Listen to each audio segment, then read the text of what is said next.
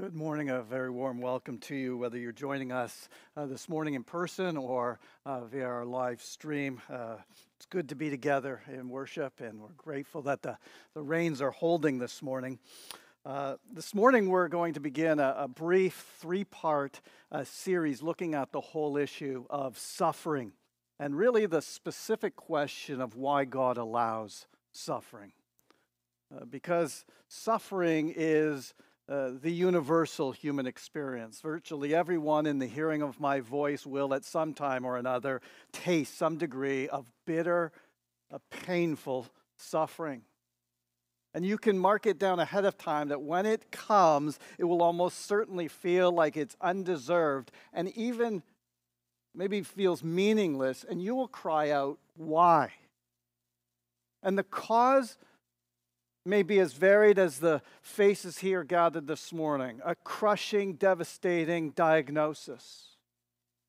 A terrible injustice that occurs.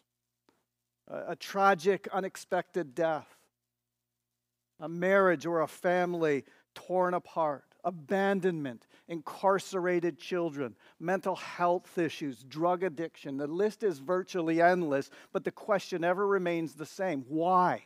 Why would God allow suffering like this to happen? In fact, the British actor Stephen Fry isn't shy about explaining why he doesn't believe in God. He says that all the suffering in the world makes faith impossible. And once when asked by a TV interviewer what he would say if he were wrong and he found himself standing before God, he didn't hesitate. He said, I'll say, bone cancer in children? What's that about? How dare you? How dare you create a world in which there is such misery that is not our fault? It's not right. It's utterly, utterly evil. Why should I respect a capricious, mean-minded, stupid God who creates a world which is so full of injustice and pain? That's what I'd say. And when the astonished interviewer asked him how he hoped to get into heaven with such words, he insisted, I wouldn't want to. I wouldn't want to get in on his terms. They're wrong. Because the God who created this universe, if it was created by God, is quite clearly a maniac, utter maniac, totally selfish. It's perfectly apparent that he is monstrous, utterly monstrous, and deserves no respect whatsoever. The moment you banish him, your life becomes simpler, purer, cleaner, and more worth living. And Stephen Fry is by no means alone in his assessment. I've always been struck by the quote from Vince Neil, the lead singer of the heavy metal band Motley Crue. He once said, I lost my faith in God when I lost my daughter to cancer, the beast. I begged, I cried, I offered my life for hers, and day by day, I watched that beautiful little angel slip off. So excuse me for not taking my seat next to you on Sunday in church. I feel too cheated to worship. And I really appreciate the honesty of his pain. And any Christian who's ever tried to share their faith with others quickly finds that this, far more than any other objection, is the one thrown back in our face. And to be honest, I get it. I feel the weight of it. Nor is it anything new. People have been grappling with this question since the earliest of times. I mean, the ancient Greek philosopher Epicurus posited it in the simplest terms well over 2,000 years ago when he said, either God wishes to take away evil, but he's unable, or God is able to take away evil, but he's unwilling, or God is neither willing nor able to take away evil, or God is both willing and able to take away evil. Well then, if he's willing and unable, then he is feeble, which is not in accordance with the character of God. If he's able and unwilling, then he is malevolent, which is equally at variance with God. If he's neither willing nor able, then he is both malevolent and feeble. If he's both willing and able, which alone is suitable to God, then where does evil come from, and why doesn't he get rid of it in the world? And 23 centuries have passed as Epicurus summed up our great dilemma in those few short sentences, but each succeeding generation has had to continue to grapple with it. For those of us who do believe in God, the existence of suffering poses a major challenge to our faith. Indeed, how can a God who is both loving and powerful allow such things in his world and on his watch? And yet, at the same time, our reaction to the existence of suffering makes it very hard to be an atheist too.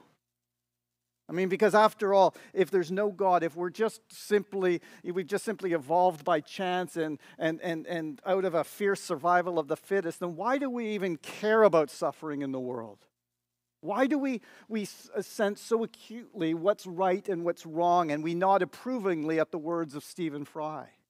Why do we care so much about justice and kindness and compassion and all the other virtues that the Bible says God possesses and has placed in the human heart to help us find him? So then the suffering that we witness in the world makes both faith in God and lack of faith in God seem a bit too challenging. And that's why, as the Scottish philosopher David Hume observed, the search for an answer goes on. Epicurus' old questions are yet unanswered, he said. Is he willing to prevent evil but not able? Then he is not omnipotent. Is he able but not willing? Then he is malevolent. Is he both able and willing? Then whence cometh evil? Is he neither able nor willing? Then why call him God? Well, a whole book of the Bible has been devoted to answering the question. Halfway through the Old Testament, sandwiched between the history books and the prophets, are 5 books that together form what we call the wisdom literature of the Bible. The first and the oldest of which is devoted to this first and oldest of questions of why God allows such pain and suffering in the world. And at 42 chapters long, the book of Job isn't short. But that's because God knows that our biggest question requires more than a cursory answer. And the book of Job is really honest. I mean, some of the things that we're about to hear Job and his friends say about God are meant to make our toes curl. They're every bit as shocking as what Stephen Fry said to that astonished TV interviewer. And that's because God is inviting us to be real with him about our questions as we read it, so that he can give us real answers. And the book of Job is also poetic. It speaks of a real historical individual and real events and real conversations that took place, but it largely communicates it through poetry. It begins with 2 chapters of prose, but from then on, other than a few verses at the end or at the start of chapter 32 and at the end of chapter 42, the book of Job takes the form of a very long poem.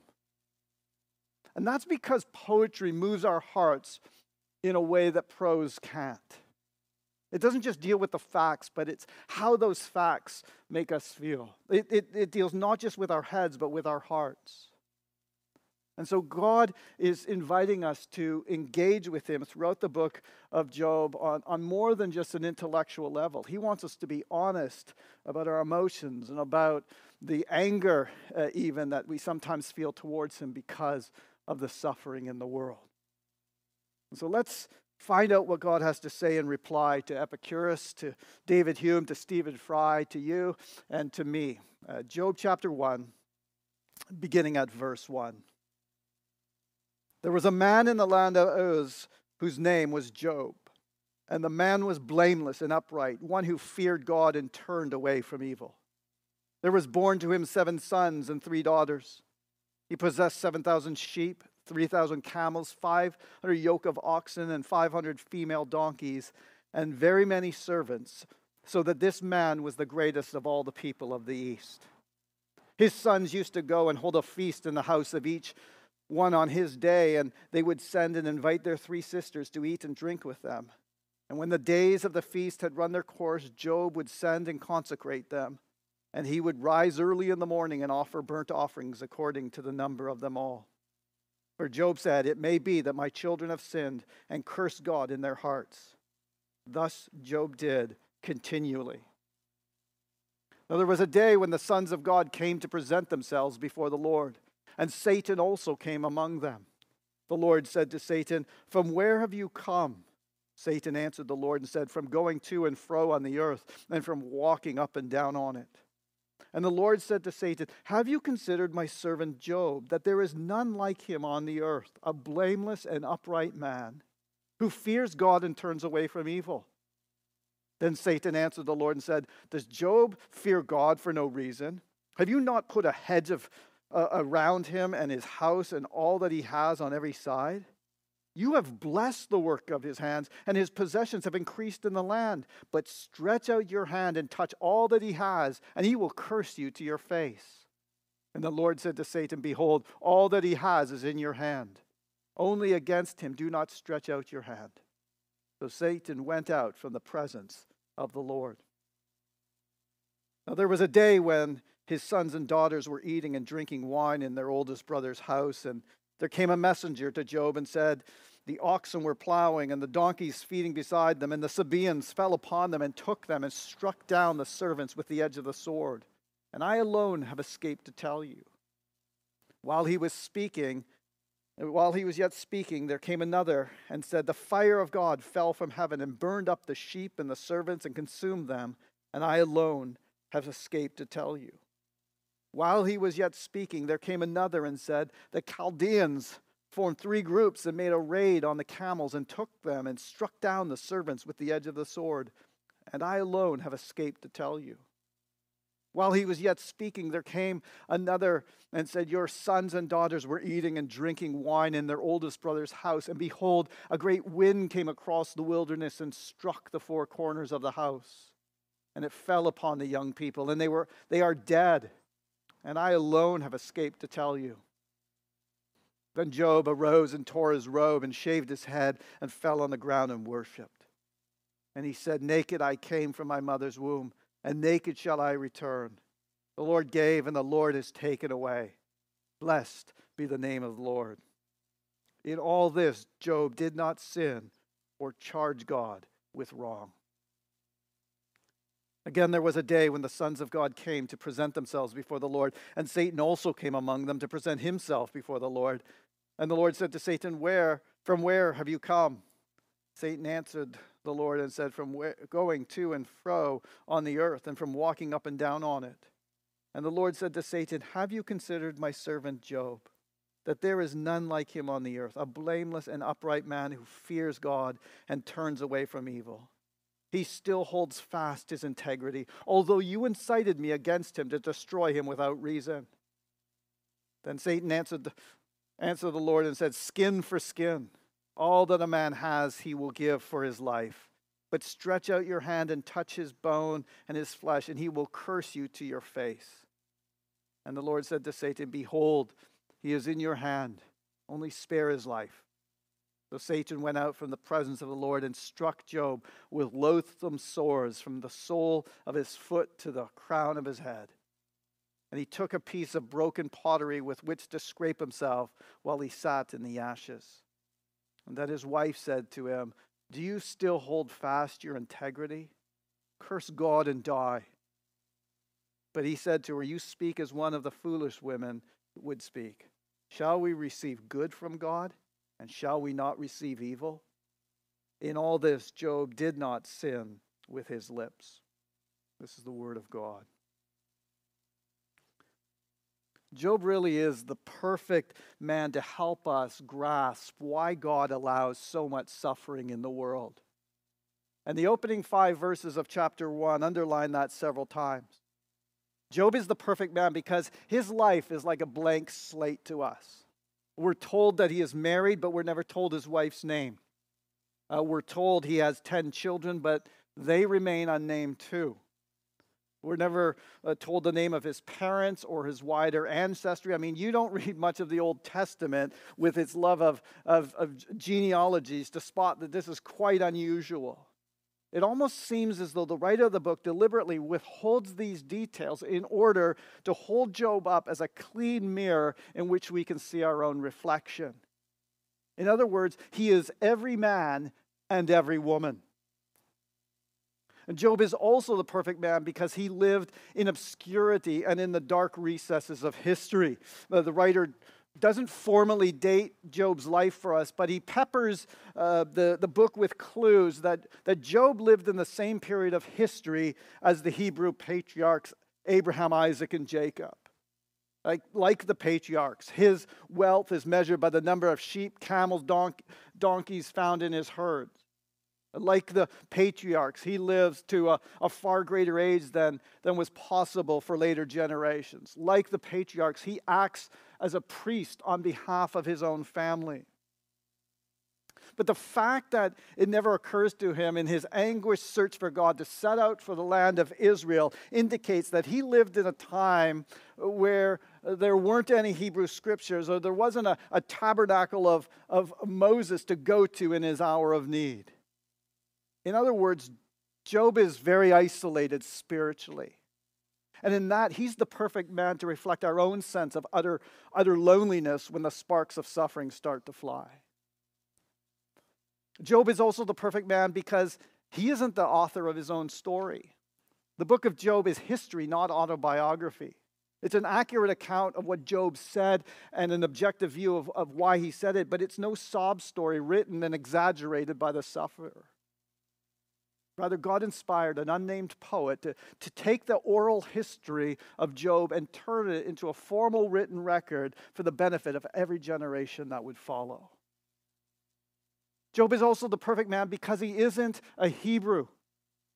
The writer of Job is less interested in locating Job's homeland for us than he is than emphasizing that it wasn't the land of Israel. Job wasn't a Hebrew. He was a Gentile. He was an outsider to the family of Abraham. He lived in a pagan land, and therefore he might have been forgiven for worshiping the pagan idols of his friends all around him, except for the fact that he didn't. And that's the point the writer wants to make. Job wasn't just the perfect man in his mirroring of our own sufferings. He was the perfect man, end of story. And so the writer in the opening verses of chapter 1 goes on to tell us a number of things about this man. He was blameless. He was upright. He feared God. He shunned evil, turning away from anything that he knew would be displeasing to the Lord. And he got up early in the morning to sacrifice burnt offerings to the Lord. And the writer ends the first 5 verses by emphasizing that this was Job's usual custom. In other words, Job wasn't some up and down fickle believer, sometimes devoted to God and sometimes backsliding into sin. No, he was a day in, day out faithful worshiper of God. And that's why Job is the perfect man to help us understand why God allows suffering. Because the truth of the matter is, we don't take too much issue with the Lord inflicting suffering on those who practice evil.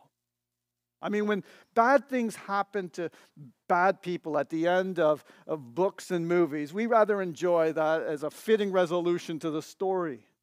But what we can't abide is when good things happen to bad people and when bad things happen to good people. We dislike it in books and movies, and we certainly can't bear to see it in the real world. And so the writer feeds this expectation of good things, that good things ought to happen to good people by assuring us that Job is married, he has lots of children, he has been blessed materially, and he is the most honored among all the people of the East. But then comes the sucker punch. It is to this man, this perfect man, this paragon of virtue, that tragedy and suffering suddenly comes. Now, if the opening verses of the chapter set the scene and introduce us to Job, the next several verses then provide us with a peek behind the scenes, if you like, into the heavenly council room of God, where there takes place this extraordinary exchange between God and Satan. And from these verses, we can't walk away from the fact that Satan, our enemy, our adversary, can be directly at work in the suffering that we face. I mean, the Bible really does make it clear that he's called the God of this age in 2 Corinthians 4:4. He's also seen in 1 Peter 5:8 as that roaring lion seeking who he may devour. And Paul, when he's advising and encouraging Timothy in 2 Timothy 2, he says, Timothy, you need to teach, instruct, you need to admonish. But who does he call Timothy to teach, instruct, and admonish? Those who've been taken captive to do Satan's will.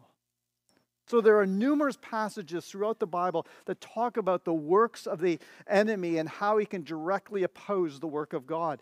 And here we discover that Satan is directly involved. In many ways, he is the architect of Job's suffering. But having said that, while we're aware of the problem of evil in our world and Satan's influence, what we would do well to do is not overemphasize the work of Satan. Because ultimately, what this text makes very, very clear is that God is in control.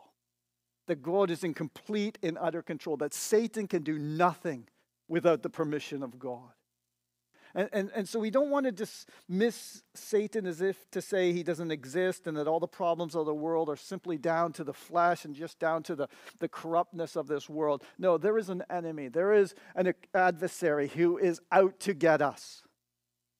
And it's important that we're aware of that, but all the while remembering that God is utterly sovereign, that he is in complete control. I mean, Jesus, when he is speaking to Simon before his arrest and before he's arrested and crucified, he says in Luke chapter 22, he says, Simon, Simon, Simon, Simon, Satan has asked to sift you like wheat. It's quite the imagery, isn't it? Sift you like wheat.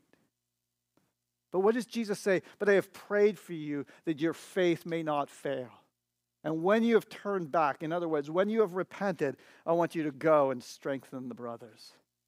It's a beautifully encouraging passage.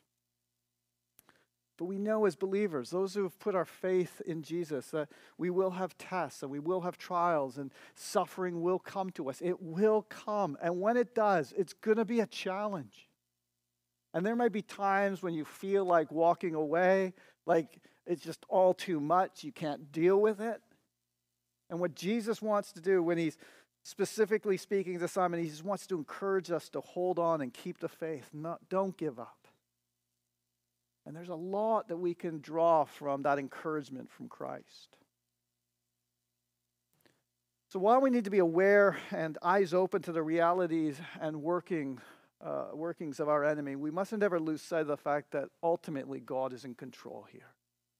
Even the verses here, we see that it is God who sanctions the conversation with Satan. It is even God who brings up Job in the first place. And not only does he do that, but he strictly limits the way that Satan can affect and touch his life. Satan's like a dog on a leash.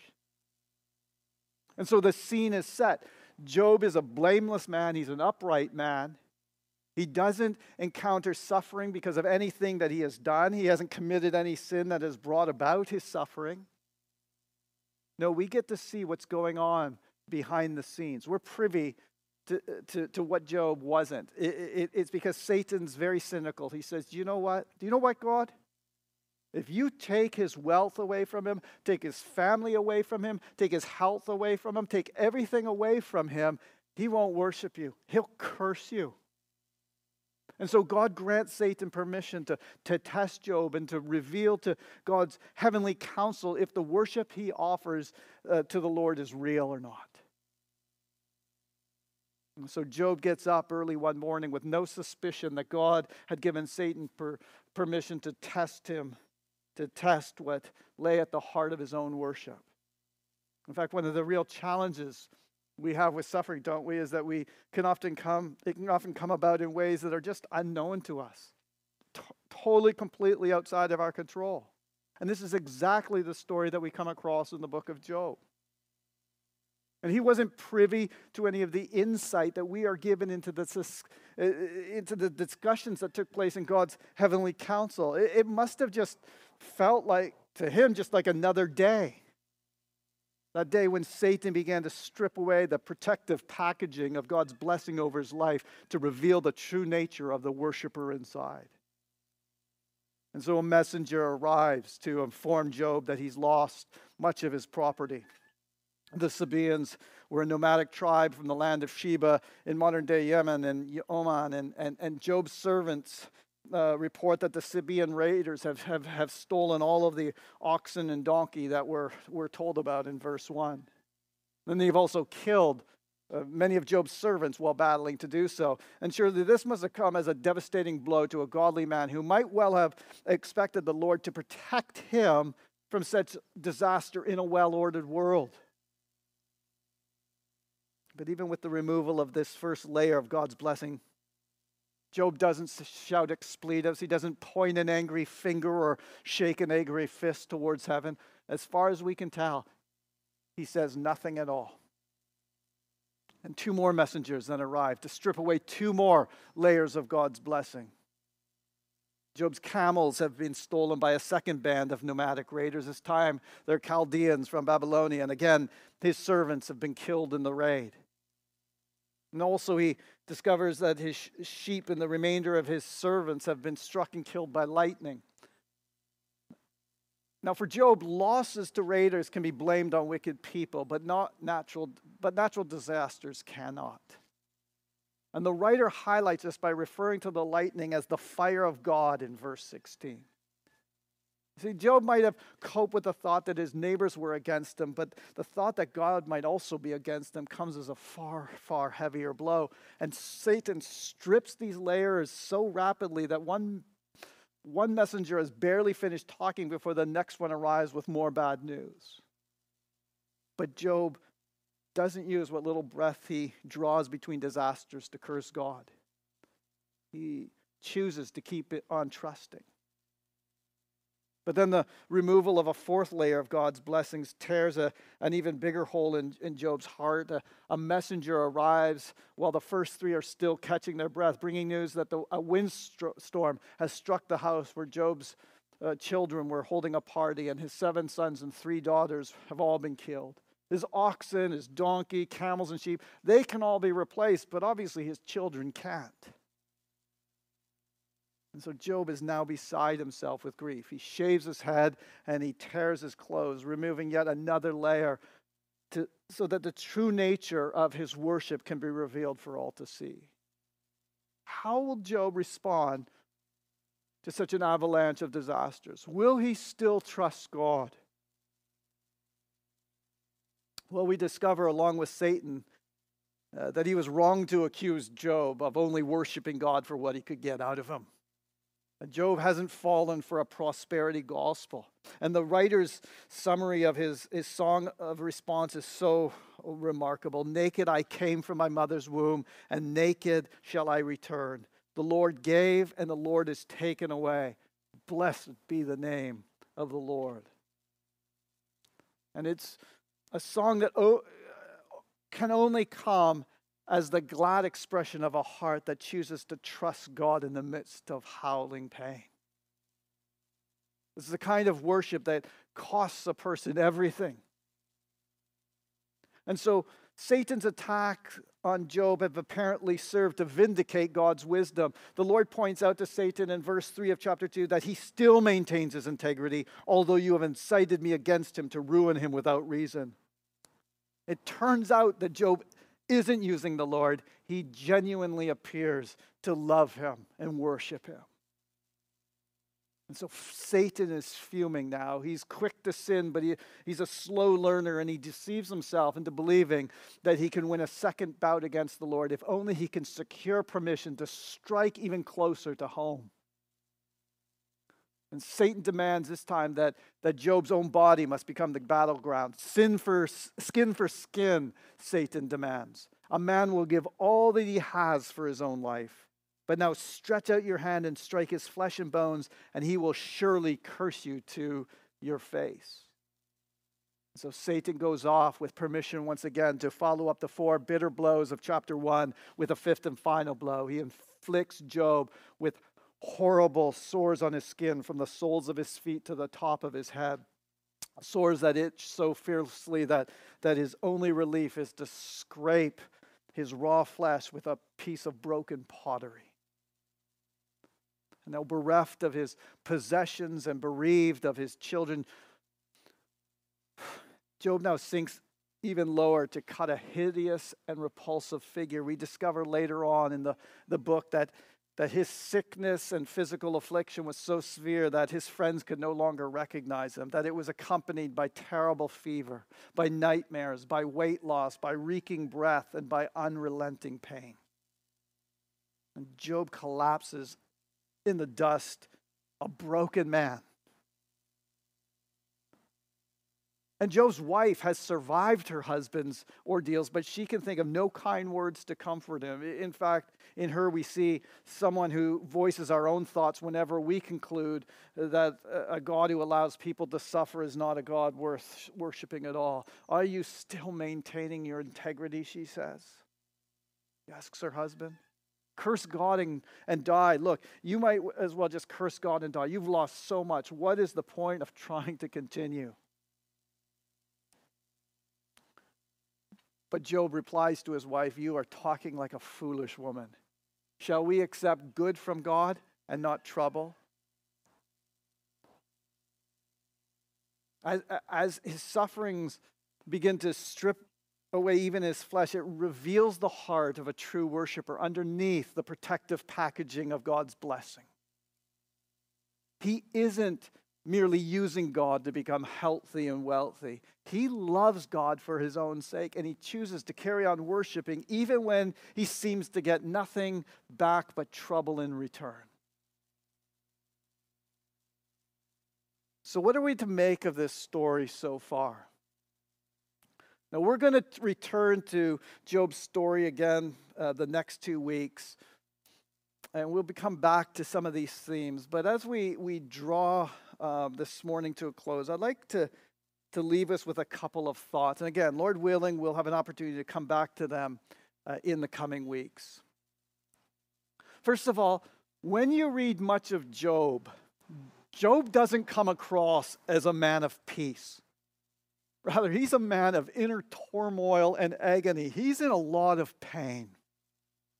And a lot of this book is trying to reconcile what's going on in the world and what he's experienced with what he knows about God and what he knows about himself, and fighting for peace in a sense. Job is a man who has to fight for peace. And I think that's actually quite a helpful lesson for us. That peace doesn't come by, trying simply to ignore pain and suffering, or trying to numb ourselves or anesthetize ourselves against pain and suffering. Rather, peace comes by facing the pain head on, but doing so in light of who we know God to be. And that actually is a battle. You have to strive for rest. We have to fight for peace. That's just part of the Christian battle. So I think there's just a lesson in that for us. But I also think that part of Job's battle is Job is trying to find answers to his questions, because as I said earlier, he's living about 1900 BC. So the book of Job is probably the earliest book written in the Bible. There are events in Genesis that take place before the book of Job, like the Garden of Eden, obviously, but Job is happening around the time of Abraham, Isaac, and Jacob. So what that means is that for Job is that basically he has no scriptures to turn to. He knows God, but he's grappling to find answers to more questions about God. And actually, quite a lot of that of the book is devoted to things that Job discovers about Jesus. He prophesies about Jesus. He asks questions that are only answered in Jesus again and again and again. So we mustn't look at Job and think, oh, this is Job's struggle. I'm going to struggle like Job. Listen, no, we must not struggle like Job. I mean, he's struggling because he doesn't know the answers. But we know Jesus Christ. We've been given the answers. We may struggle to believe the answers, but Job is struggling even to find the answers. So Job struggles in the dark. We struggle at least in the light. We live in the glorious new place that Job saw only dimly. But he barely scratched the surface of what we now know in Jesus Christ. And the final thing I'll say this morning is that the entire book of Job is what we call a theodicy. And that is, it is an attempt to prove that God is just in spite of suffering. And there were many, many theodicies in the ancient world as the ancient world wrestled with the problems of suffering. Because obviously the theme of suffering is not a new one. The problem of pain is not a new one.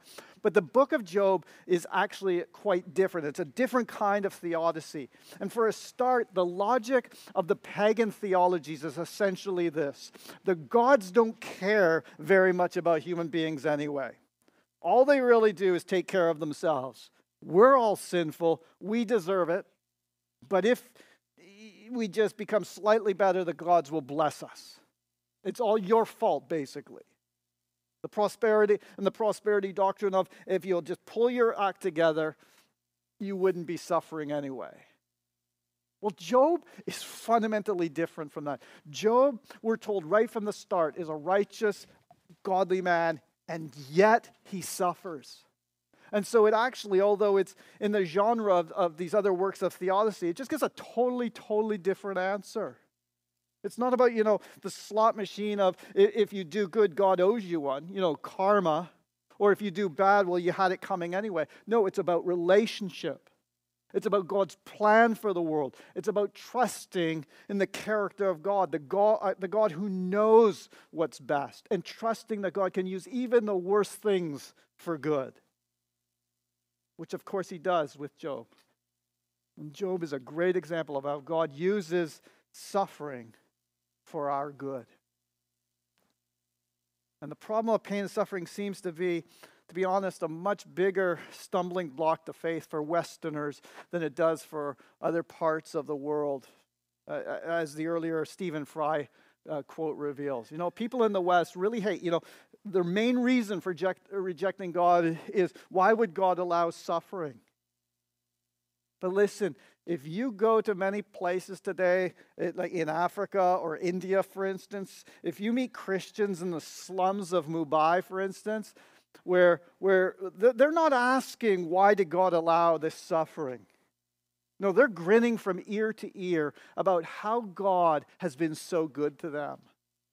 And we simply cannot compute sometimes how different these people living in abject poverty respond to God in comparison to the people that we pass the day-to-day with in 95405, one of the richest zip codes by worldly standards. Why is that? Well, I think it's because we have an embedded sense of entitlement. I think there's a sense, this idea that God owes us a nice life. I think as life in the West has become more and more and more comfortable, we've got used to that being an inalienable right for humanity. And I actually think that we as the church need a big corrective here. Because the fact is, suffering is a big theme in the Bible. Rejoicing in suffering. And when I think about how we so often approach discipleship with one another, how do you grow as a Christian? Well, much of it is about stuff like, read the Bible, connect with others, pray, worship, all good things. But nowhere is there rejoice in suffering. And we've got to stop and ask ourselves why. We've got to stop and ask ourselves whether we're making mature disciples of people. The way you grow a Christian disciple is through suffering and sacrifice. Suffering is difficulty you go through, which you didn't have any choice about. Sacrifice is difficulty you go through that you didn't have to go through, but you were willing to go through because of your love for Jesus. And we as a church need to rediscover a theology of suffering and sacrifice, which I think is largely missing in the Western church. And so I think the book of Job is an important corrective, that screams to us that we need to get back to our understanding of God, or we will never become truly mature Christians. There's so much more we're going to discover in the coming weeks, and I trust that the Lord will reveal much to us. But let's pray now as we come to a close. Father, your word, 1 Corinthians 13:12, reminds us that we see through a glass darkly. We don't see the full picture. And Job, the book of Job, helps us to understand how much we don't understand. And so thank you, Lord, that even in the midst of Job's pain and Job's suffering, you were with him and you were in control. Lord, thank you that even though the enemy seeks to devour, Lord, you stand in solidarity with us. You pray for us. You intercede for us. And so, Lord, we do pray that you'd give us strength in the midst of all that we face. We pray that you'd give us strength to stand firm. We pray that that we would know ultimately that we are free from the enemy's persecution and accusation because of what Christ has done for us on the cross. Yes, we will encounter and have to navigate through suffering, but thank you that we don't do it alone. We do it with the Lord Jesus Christ. He who is our refuge. He who is our present help in times of trouble. And it's in his name that we pray. Amen.